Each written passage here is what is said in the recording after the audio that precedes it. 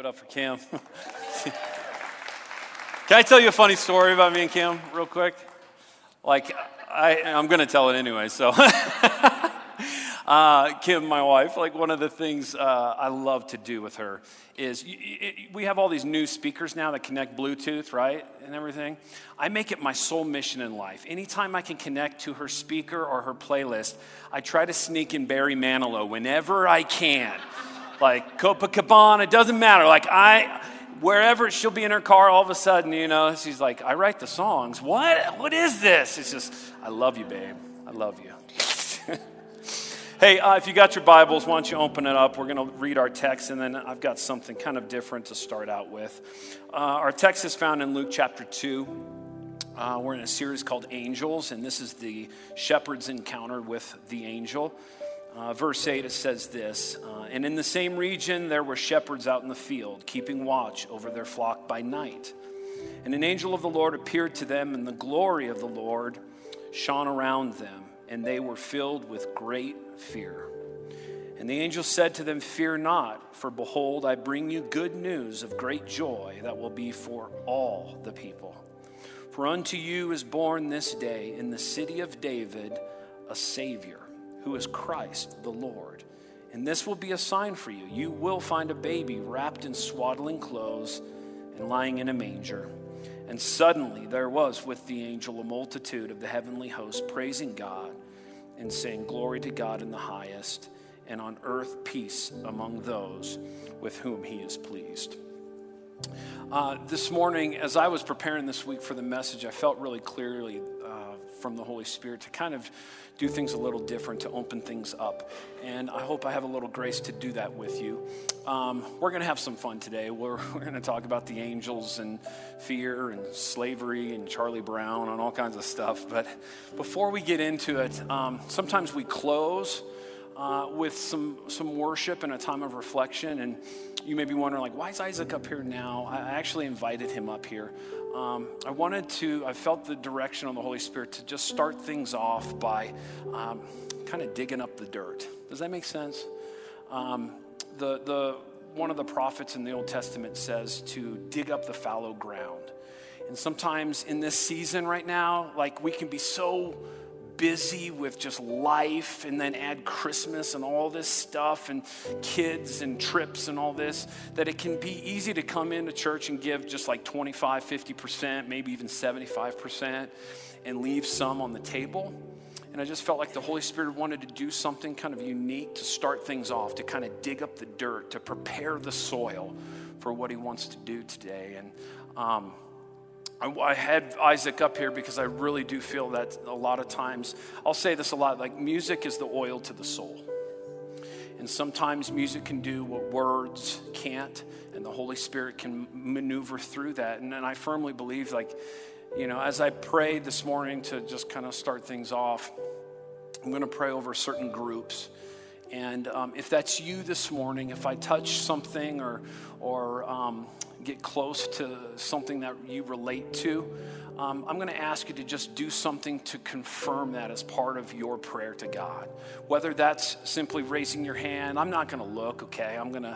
Whether that's just lifting your head, whether that's just whispering in your own voice, God, that's me. Let this prayer be from me.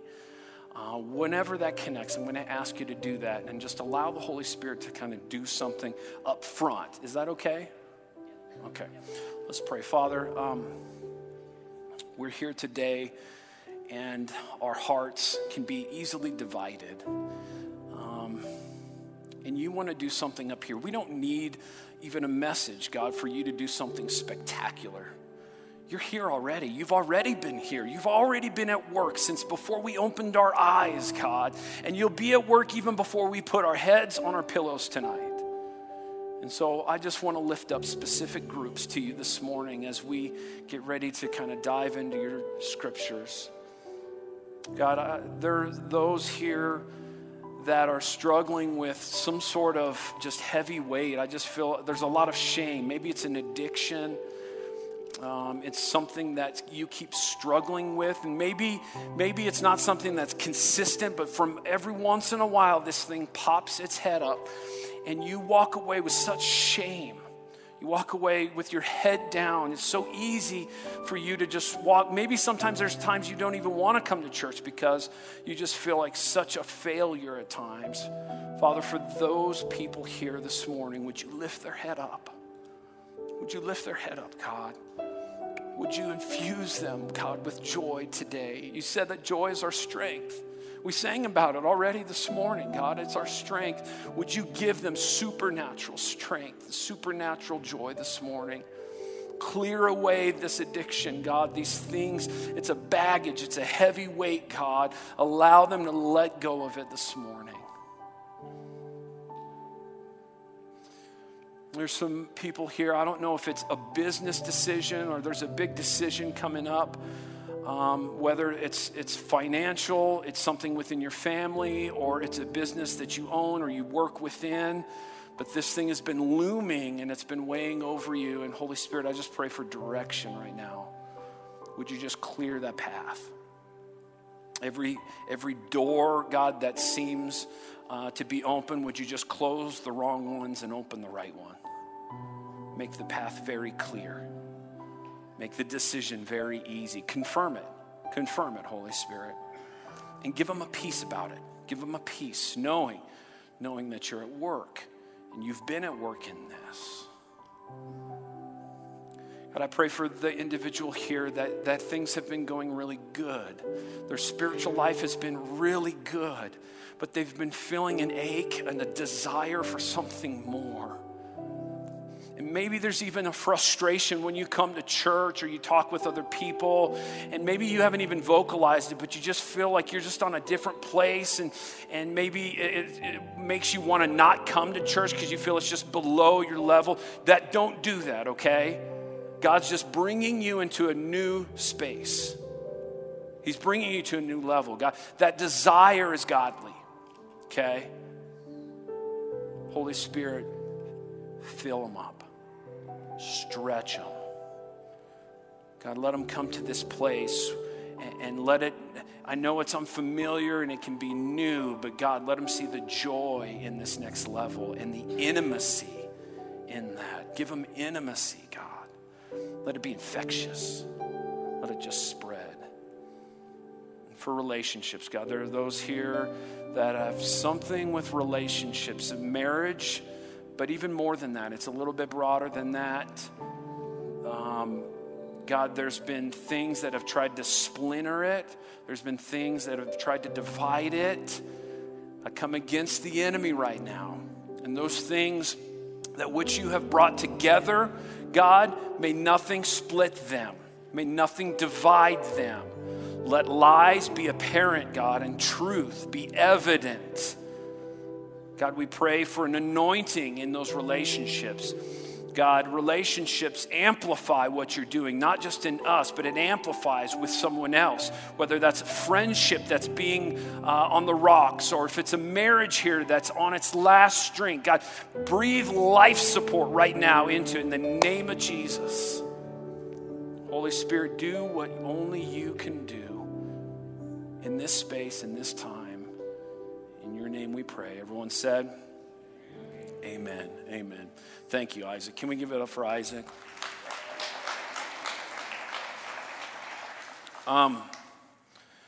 In the Old Testament, King Saul, it says he was possessed with a demon, and that he used to call David in to play the harp, and that the instrument that he played would soothe the demons.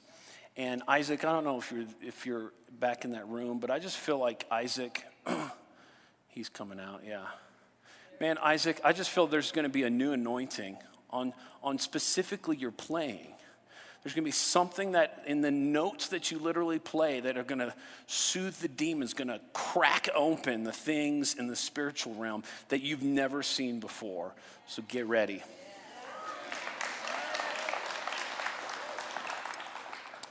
All right, Christmas. You guys ready for Christmas?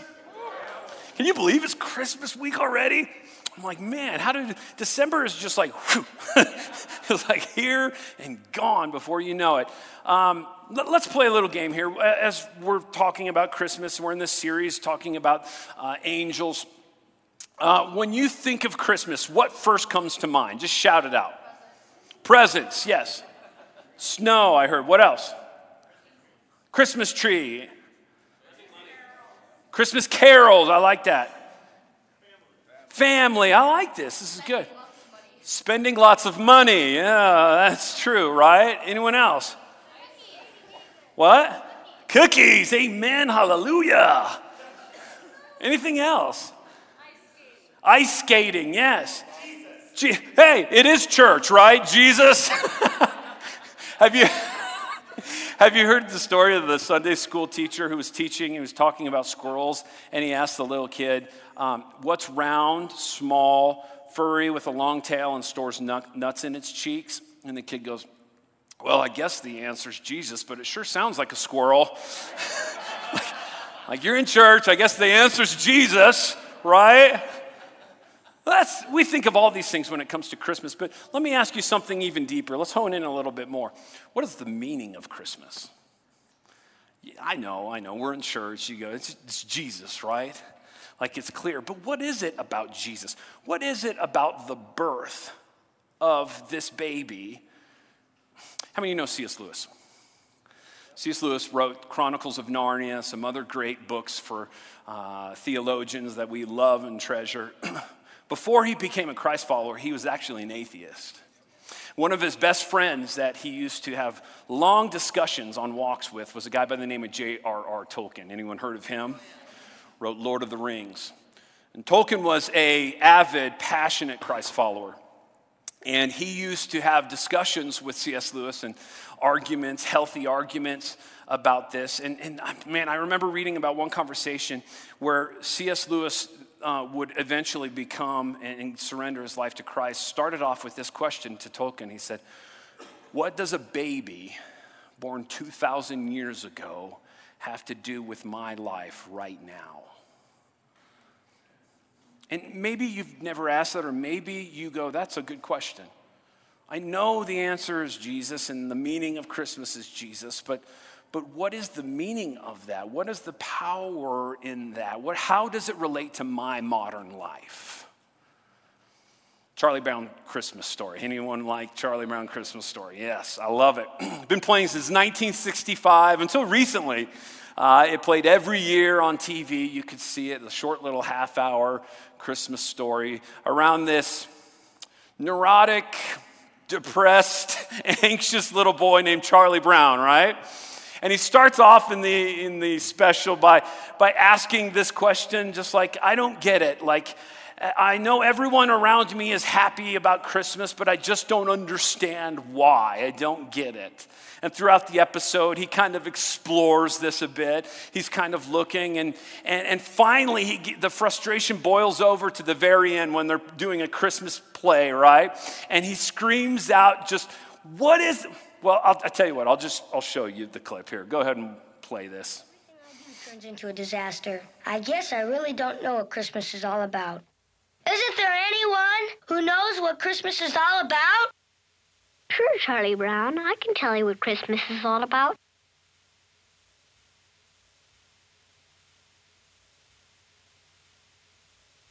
Lights, please. And there were in the same country shepherds, abiding in the field, keeping watch over their flock by night. And lo, the angel of the Lord came upon them. And the glory of the Lord shone round about them. And they were sore afraid. And the angel said unto them, Fear not. For behold, I bring you tidings of great joy, which shall be to all people. For unto you is born this day in the city of David a Savior, which is Christ the Lord. And this shall be a sign unto you. You shall find the babe wrapped in swaddling clothes, lying in a manger. And suddenly there was with the angel a multitude of the heavenly host praising God, and saying, Glory to God in the highest, and on earth peace, goodwill toward men.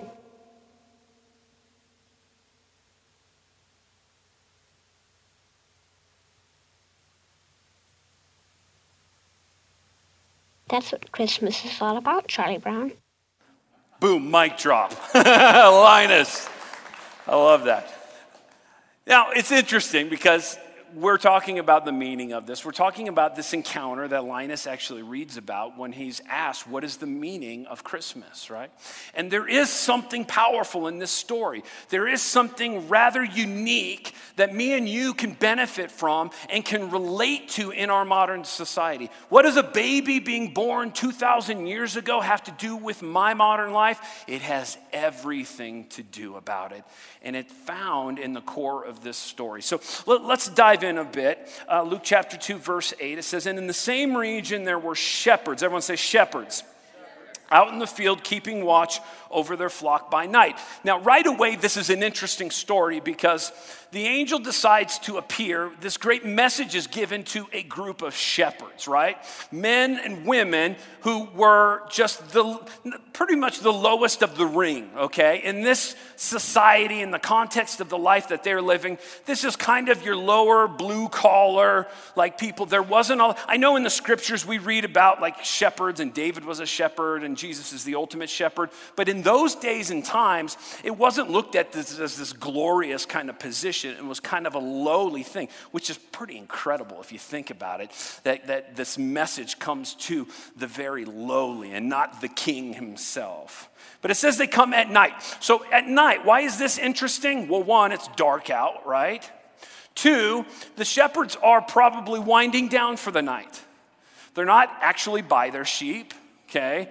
They're probably got one person who's kind of keeping an eye on them, and then the rest of them are probably sitting around a campfire, telling stories, sharing updates about their family, what's going on at home, how you doing, how's Jim, how's Steve, laughing, having drinks, all the stuff you could see in a camaraderie, in a shepherd's gathering around the campfire.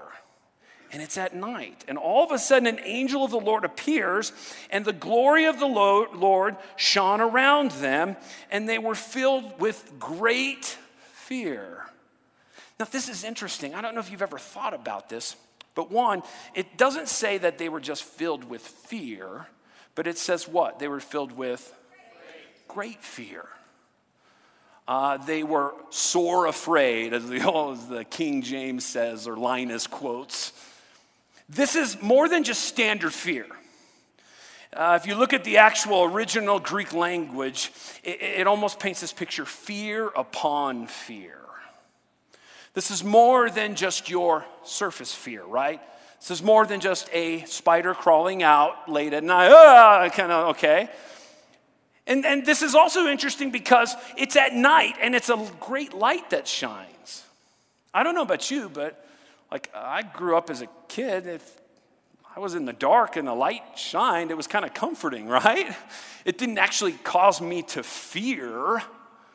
And yet here in this story, something about this light, something about the light that the angel of God, the presence of God is shining, causes them not just fear, but great fear. What is this fear? What is this about? I know this is more than just Freddy Krueger, Jason, clowns, kind of fear. This is a little bit deeper than just surface level fear. It's something deeper. It's actually not the first time we see this in the scripture. In fact, if you got your Bibles, go ahead and rewind all the way back to the book of Genesis. In Genesis chapter 2, to get you caught up with the narrative, God has just finished creating, right? The stars and the sky and the earth and the dirt and man and woman. And then verse 28 of chapter 2 says this, and the man and his wife were both naked, or if you're from the South, naked, right? And they were not ashamed. This is interesting, right? Like here at the very beginning of it all, Adam and Eve were created, and they were both completely exposed, like no coverings whatsoever. And it says it doesn't even cross their minds, right? There was no shame whatsoever, which gives you the state of mind that they were created in, that the state that they were intended to be in. Something changed, right? We know, because you know the narrative. A consultant comes, a guy by the name of the devil, Satan, Beelzebub, the serpent, whatever you want to call him. And he makes a proposition. And he says, I know you've tied yourself to this creator. I know you are a part of him. You are not your own, but you should be your own. You should take control of your own life. You should make decisions for yourself. You should see like God. You could be like God. You could be your own God. And you know the story. They listened. Now, the thing about being your own, right?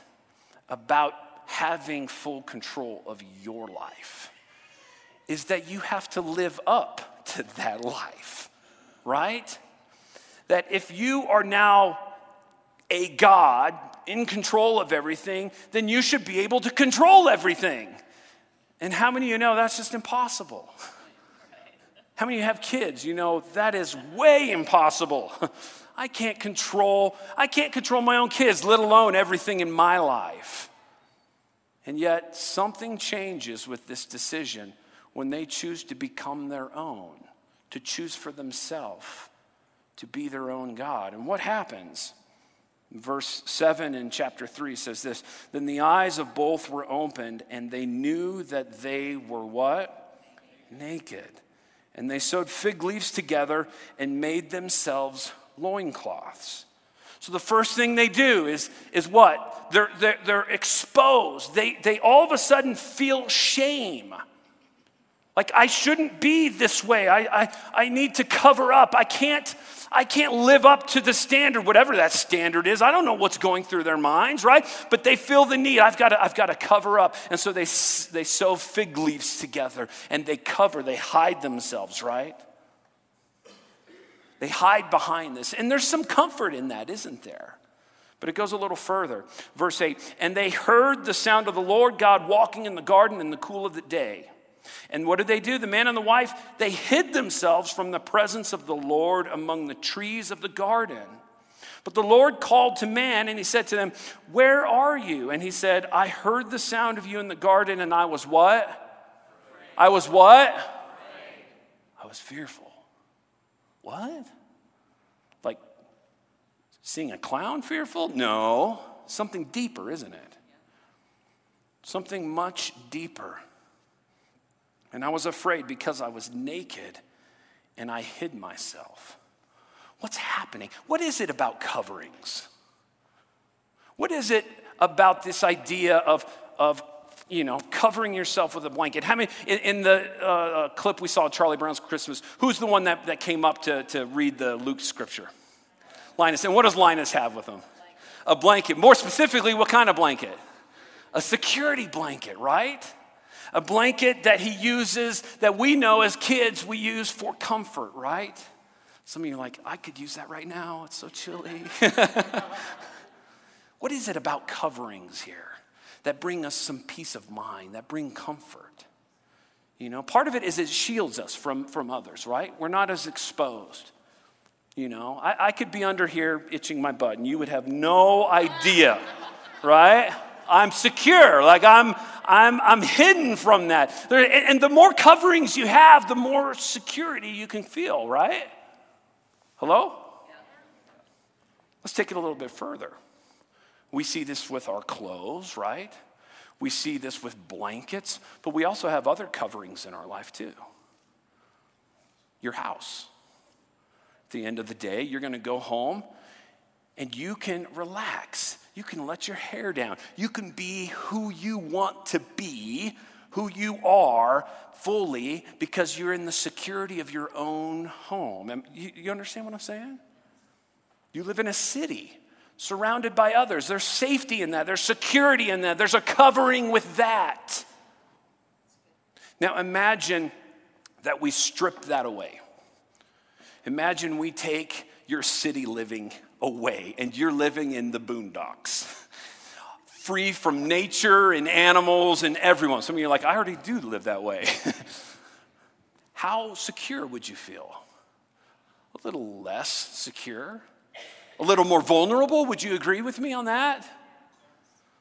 What if we stripped that even further? What if we took away your home now? How secure do you feel? How safe? You're a little bit more vulnerable, aren't you? Let's say we do something crazy and we strip your clothes. How vulnerable do you feel? Completely exposed, don't you? What if we went deeper? What if we ripped apart and tore away your flesh, your bones, and we got to your soul, you, and it was completely exposed. Everything good that you ever did, everything bad you ever did, just out there. How secure would you feel? Not so secure, would you? See, the problem is when you become your own, when you control and you fight with the authority to control your life, to be your own God, then you have to live up to a standard. And when the light pushes up against that, God's perfect light, then you're exposed for that. Does this make sense? Maybe the best way to illustrate it is this. Have you ever had a job that you took that you were way unqualified for? Anyone? Like, we've all been in that spot, right? Whether it was in school somehow, a position you took within your class, whether it was a full-time job you took, and like day one, you knew, you were like, I am so unqualified for this. How nervous are you? Nervous, right? How anxious are you? How about this? How do you feel when someone who is qualified comes close to you in that situation? How do you feel? Maybe defensive? Really anxious? What is that? What is that? Well, psychologists have actually given us a definition of that. It's called imposter syndrome. You could look it up. I encourage you to check it out. Imposter syndrome is this idea all of us have. It's like we're born with it. From the beginning of time, your father, Adam, your mother, Eve, had it, and we live with it now. Ever since that consultation, we walk in this idea that sometimes in places that we go, we feel we're unqualified, that we're an imposter. And there's a fear that you have that I might just get found out. I might just be exposed. Albert Einstein once called himself, when talking about his intellect, said that he was fearful that they might find him out for the swindler he was. Albert Einstein! Was he a swindler? No. But yet he felt this imposter kind of syndrome. This idea that when I'm held up against the perfect light, against the highest of high standards, I'm nothing but a fraud. And so what do? We cover ourselves, right? We put security in that. We hide in that. But when the light of God pushes up against that, like it did with the shepherds, it's easy to feel like I am woefully. This is what you read about this all the time too in like the Old Testament. When some of the prophets encounter like the presence of God, the words, the verbiage they use is just like, oh, woe is me of unclean lips. Like, oh man. Like all of a sudden I'm exposed and I can see every fault, every shortcoming, everywhere that I woefully don't belong. You and I get this. And it causes us to live a life sometimes of timidness.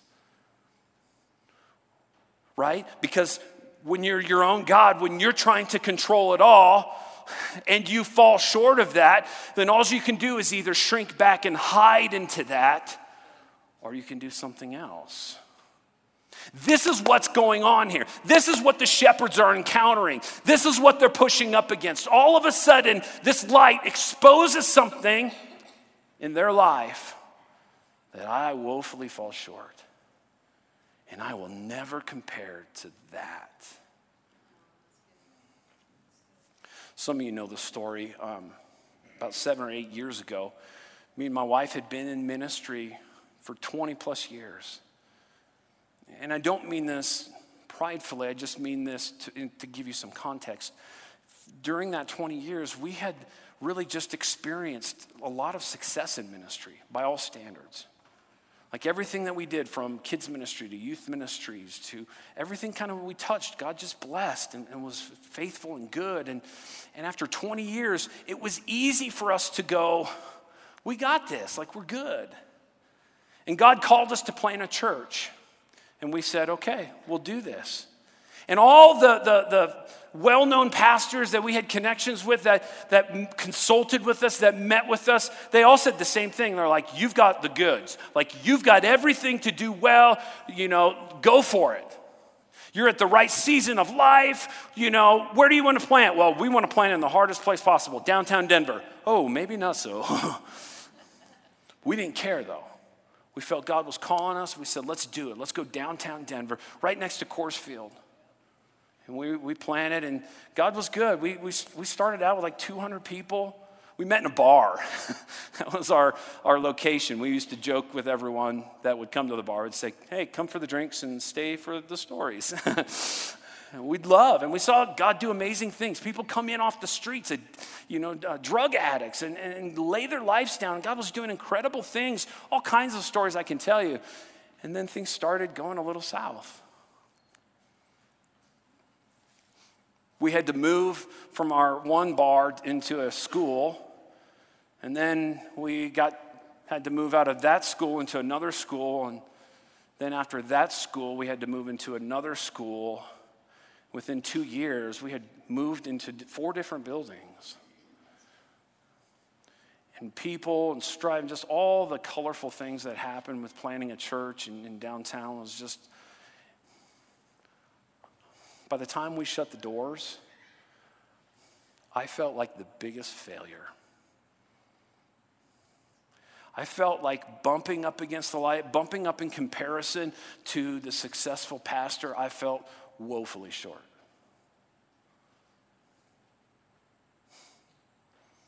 I literally quit. We quit ministry. I took a job designing signs at a sign company downtown. I was like, I don't want anything to do with ministry. I don't want to teach. I don't want to do any of this again. I was fine, just a 9-to-5 job. Like, I'm a complete failure. This is my mindset. This is how bad it was. Pastor John felt the Holy Spirit talking and met with me and Kim. And he offered us a job. He said, listen, I know you're doing graphic design down there. You don't have to jump into ministry, but would you come on and design for us? You know what my first thought was? I can't believe it. I was just thinking about this the other day. My first thought, and I vocalized it, I told John this. I said, John, is this a pity hire? Are you just throwing a bone? Help someone out. Because I don't feel qualified to even do design work at a ministry. You've been there too, maybe. Right? You see your shortcomings, you're exposed kind of for who you are, or you think so, and so you walk a little timid in that. Right? Not so eager to charge the battlefield so much. We all experience this. We all run into this imposter syndrome, and it leaves us feeling a little weak and tired. Here's the good news. God addresses this. He speaks into this. This story in Luke actually helps us with it. Luke chapter 2. And they were filled with great fear, fear upon fear. But this, verse 10, and the angel said to them, fear not, for behold. Listen to this. The angel, first thing, he recognizes the fear, right? And what does he say? First response. What? What? Fear not. Fear not. And then he says this little conjunction right here. He says, fear not, behold. Now, if I say fear not, behold, what am I doing? I'm pointing to something else, right? If an intruder comes into my house and I'm standing behind my family and I go, kids, fear not, behold. I'm either, I got a gun or something, a sword, or maybe it's just Dad. Behold, Dad.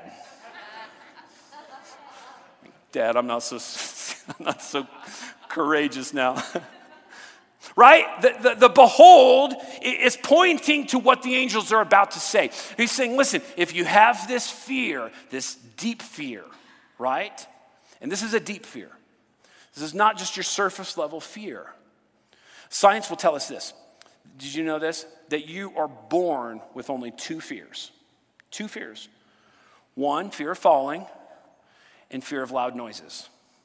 Every other fear that you have or that you experience is a learned fear. It's something that was passed down to you through whether it was your parents, through culture itself, watching the movie It at a young age, probably not so good, right? So all of these fears can be learned, and even the fear of loud noises and fear of falling is kind of tied to this idea of the fear of death. It's the fear of your life ending or mutilation or whatever it is. It ties down to that fear of death. But this fear is a deeper fear.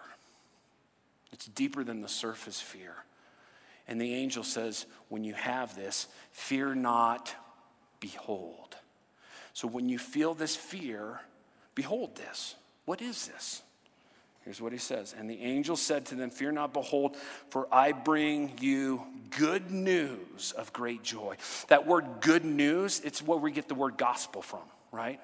The good news of the gospel. It's the picture of good news in a military battle and being sent news of this back to the city. We've got gospel. We've got good news. We won. This is the kind of emphasis that is put on this. I've come and that they were filled, and that they, behold, I bring you good news, right? The gospel of great joy that will be for just Jewish people. No, for all the people. Everyone turn to your neighbor and say, that's me. Turn to them and say, not you though. Just kidding. For all the people. And then here is the behold, okay? For unto you is born this day in the city of David a Savior who is Christ the Lord.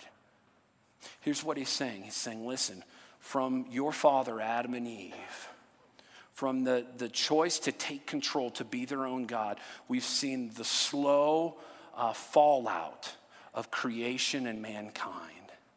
We've seen the unraveling, if you will, of mankind. But it all changed for this day. Behold, this day, a Savior, a Messiah has come to save you. What does a Savior do? He saves you, right?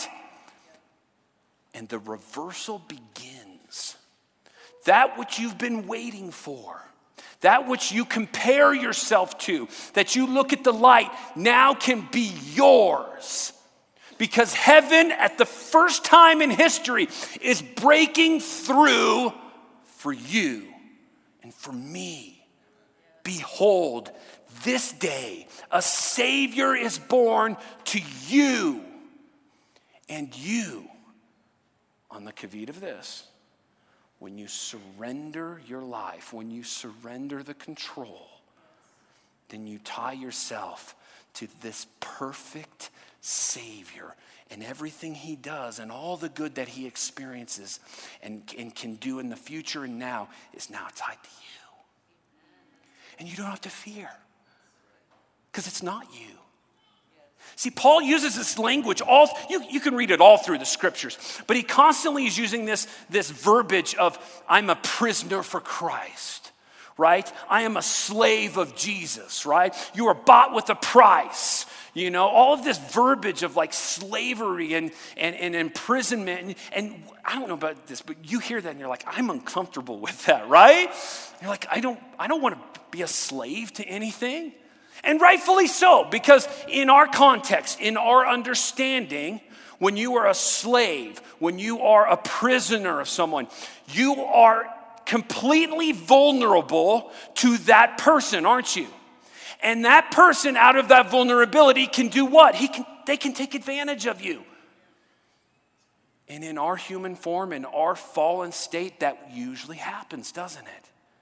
And so when we think of slavery and being a prisoner, we think of this, you can be taken advantage of, though. You're completely vulnerable. But what if that person you were a slave to, that person you were a prisoner to, was 100% without a doubt good? What if in your vulnerability and your openness, he didn't take advantage of you? What if he loved you? What if he grabbed you and pulled you in? What if you didn't have to fear now of making decisions and worried about, I've got to control this and I've got to make this because I got to live up to this, instead of going, it's not my choice. I'm a slave to Christ now. I put it into him. I give it to him. I don't have to fear now. The fear is gone because a Savior has come and I've given control to him. I've laid it down. So cool, man. This is so exciting when you grab this. This is broken through for the first time. When he says this day, he doesn't mean this day. He means this day, that day. For us, this day. Right? That day, that special day when that baby was born, heaven broke through and perfection came. And your Messiah, your Savior, came to take it. Dr. Jordan Peterson, anyone ever heard of him? Jordan Peterson has written some incredible books, highly intellectual, well-known psychologist, very smart. To my knowledge, I don't think he's a Christ follower, but he sure alludes to it in some instances. I watched this last week, a video of him talking about this experience. And he says this, he says, I had a dream. He goes, and in this dream, he goes, I was in a graveyard, and I could see all the graves were famous leaders, famous kings, authority figures, rulers. And he said, and every one of them started to rise up out of the grave. And as they rose up out of the graves, you could see everything that they did good that they were adorned with. Okay, all the authority in a good way, all the character strengths they had, or the incredible ways that they could lead was shown, like visibly, you could see it. And he said, and then all of a sudden I saw what I later figured out was to be Jesus Christ. And this is what he said. Listen, this is an unbeliever. He says, all of a sudden all the kings turned and faced him and bowed the knee. And he said, I couldn't figure out what this meant until it dawned on me later.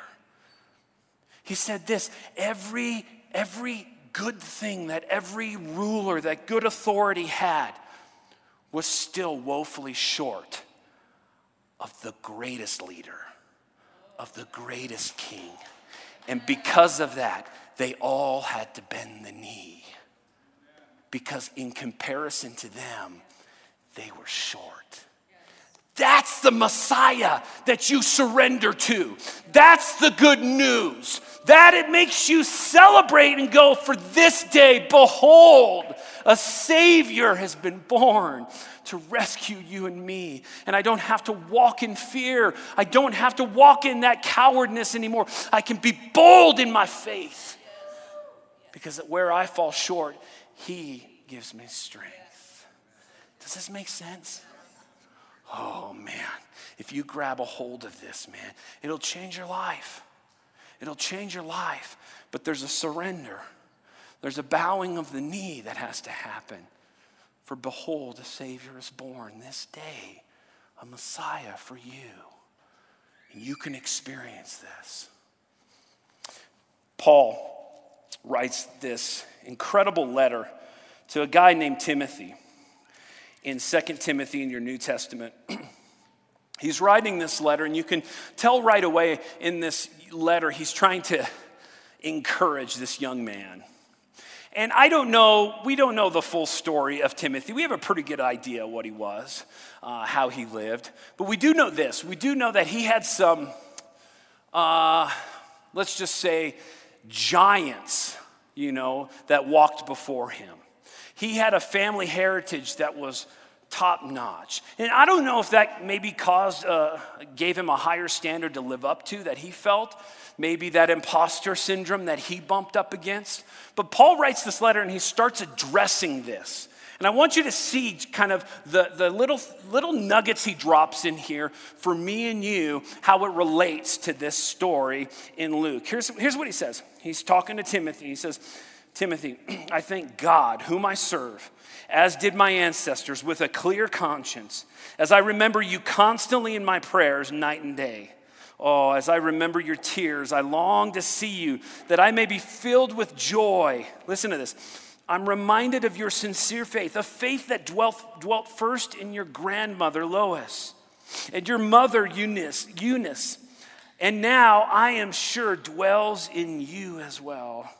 For this reason, Timothy, I remind you to fan into flame the gift of God which is in you through the laying on of my hands. Listen to this.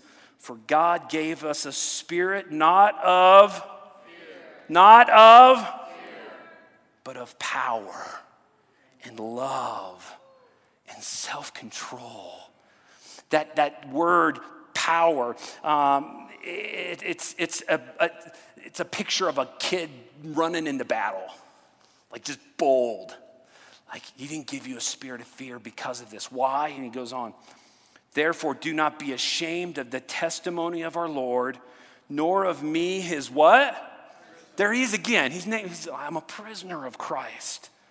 But share in suffering for the gospel of the power of God, who saved us and called us to a holy calling, not because of our works, right? Because we fall short, but because of his own purpose and grace, which he gave us in Christ Jesus before the ages began, and which now has been manifested through the appearing of our Savior, Christ Jesus, who abolished death, physical death, and the death of our spirit, right? That fear of death, of association there. That fear, and brought life and immortality to light through the gospel, for which I was appointed a preacher and an apostle and a teacher. Do you see how Paul, it's like spits out of him. It's just like, when I'm a prisoner of Christ, I don't have to live or be guided by fear. I can walk in boldness because God didn't give me a spirit of fear, but a spirit of power and love and self-control. This is why in the song Amazing Grace, you remember that song?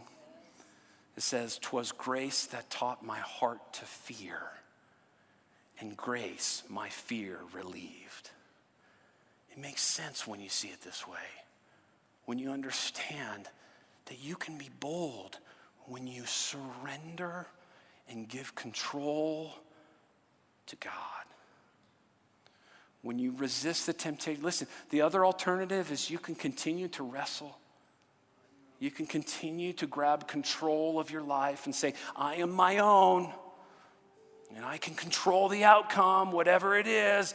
You can be an intellectual here and say, like, I don't have to do this at all, and you could still wrestle all the days of your life. Or you can bend the knee and say, Christ, I want to be a slave to you. And there's a peace in that. This morning, I went to eat. I made my breakfast I usually make. I went down, I literally was about to take a bite, and I felt like the Holy Spirit said, hey, would you fast this meal for me? And I was like, ugh. Really? And I'm a thinker, okay? So my first thought is just like, well, why? Is this for the message? Is this like, will you not show up if I don't? Like, all these thoughts are running through my head. And then I remembered, behold, fear not, for behold, a Savior. I don't have to have control of this. I can not understand fully and be okay with that because I'm a slave to him. And whatever he does for whatever reason, I'm okay with. Because it's not by might, not by power. And it's not by my fear, but it's by the love and the power and self-control that God gives me. Does this make sense? I don't have to cover myself. I don't have to try and, hide and shield myself trying to pretend to be that person. I want to close with this. You guys all saw the Charlie Brown clip, right? Charlie Brown asks, what's the meaning of Christmas? And who comes up? Linus, right? And he's holding what? His blanket, his security blanket. And I noticed this. I never caught this before, and I don't know if they intended to do this or not. I hope so. It'd be pretty cool. Linus gets up on stage, right? The lights go out, and he begins to read and quote the story that we have all just gotten familiar with. Shepherds were in the fields, and the light shined on them, and they were sore afraid. And then on the part where he says, but the angel showed up and said, do not fear, for behold, at that moment, I don't know if you caught this, he drops his blanket. He drops it. Fear not, for behold, a Savior has come. The Savior's here for you. No matter what baggage you have, no matter what journey you've been on, the ups and the downs and where you fall short, you don't have to be ashamed and cover yourself up. You don't need that security because your security's found in the Savior, the Messiah. And he loves you. And you can choose to lay it down for him. That, my friends, is good news. That, my friends, is the best news. Would you pray with me? Father, thank you. Thank you, thank you, thank you. That we don't have to fight and toil and work so hard to amount and to be perfect because we'll never get there. And that you made a way for us to not walk in fear. I can be bold. I don't have to be timid because my life is found in you. And today, God, we surrender to you. We give it up. We bend the knee, God. Whatever that looks like to you. I don't know if you're in this room and you feel like you're 1,000 miles from God. It doesn't take but just a small moment to say, Father, I surrender. Maybe you've been a Christ follower your whole life and you've struggled with this and you say, Jake, I'm living in that tension right now. I want to control it all. Today, let it go. Be like Linus. Be like the shepherds. Be like so many of us who have said, I embrace not being my own, but being his. For I was bought at a price, a beautiful price. It's that easy, church. In Jesus' name we pray. Everyone said, amen.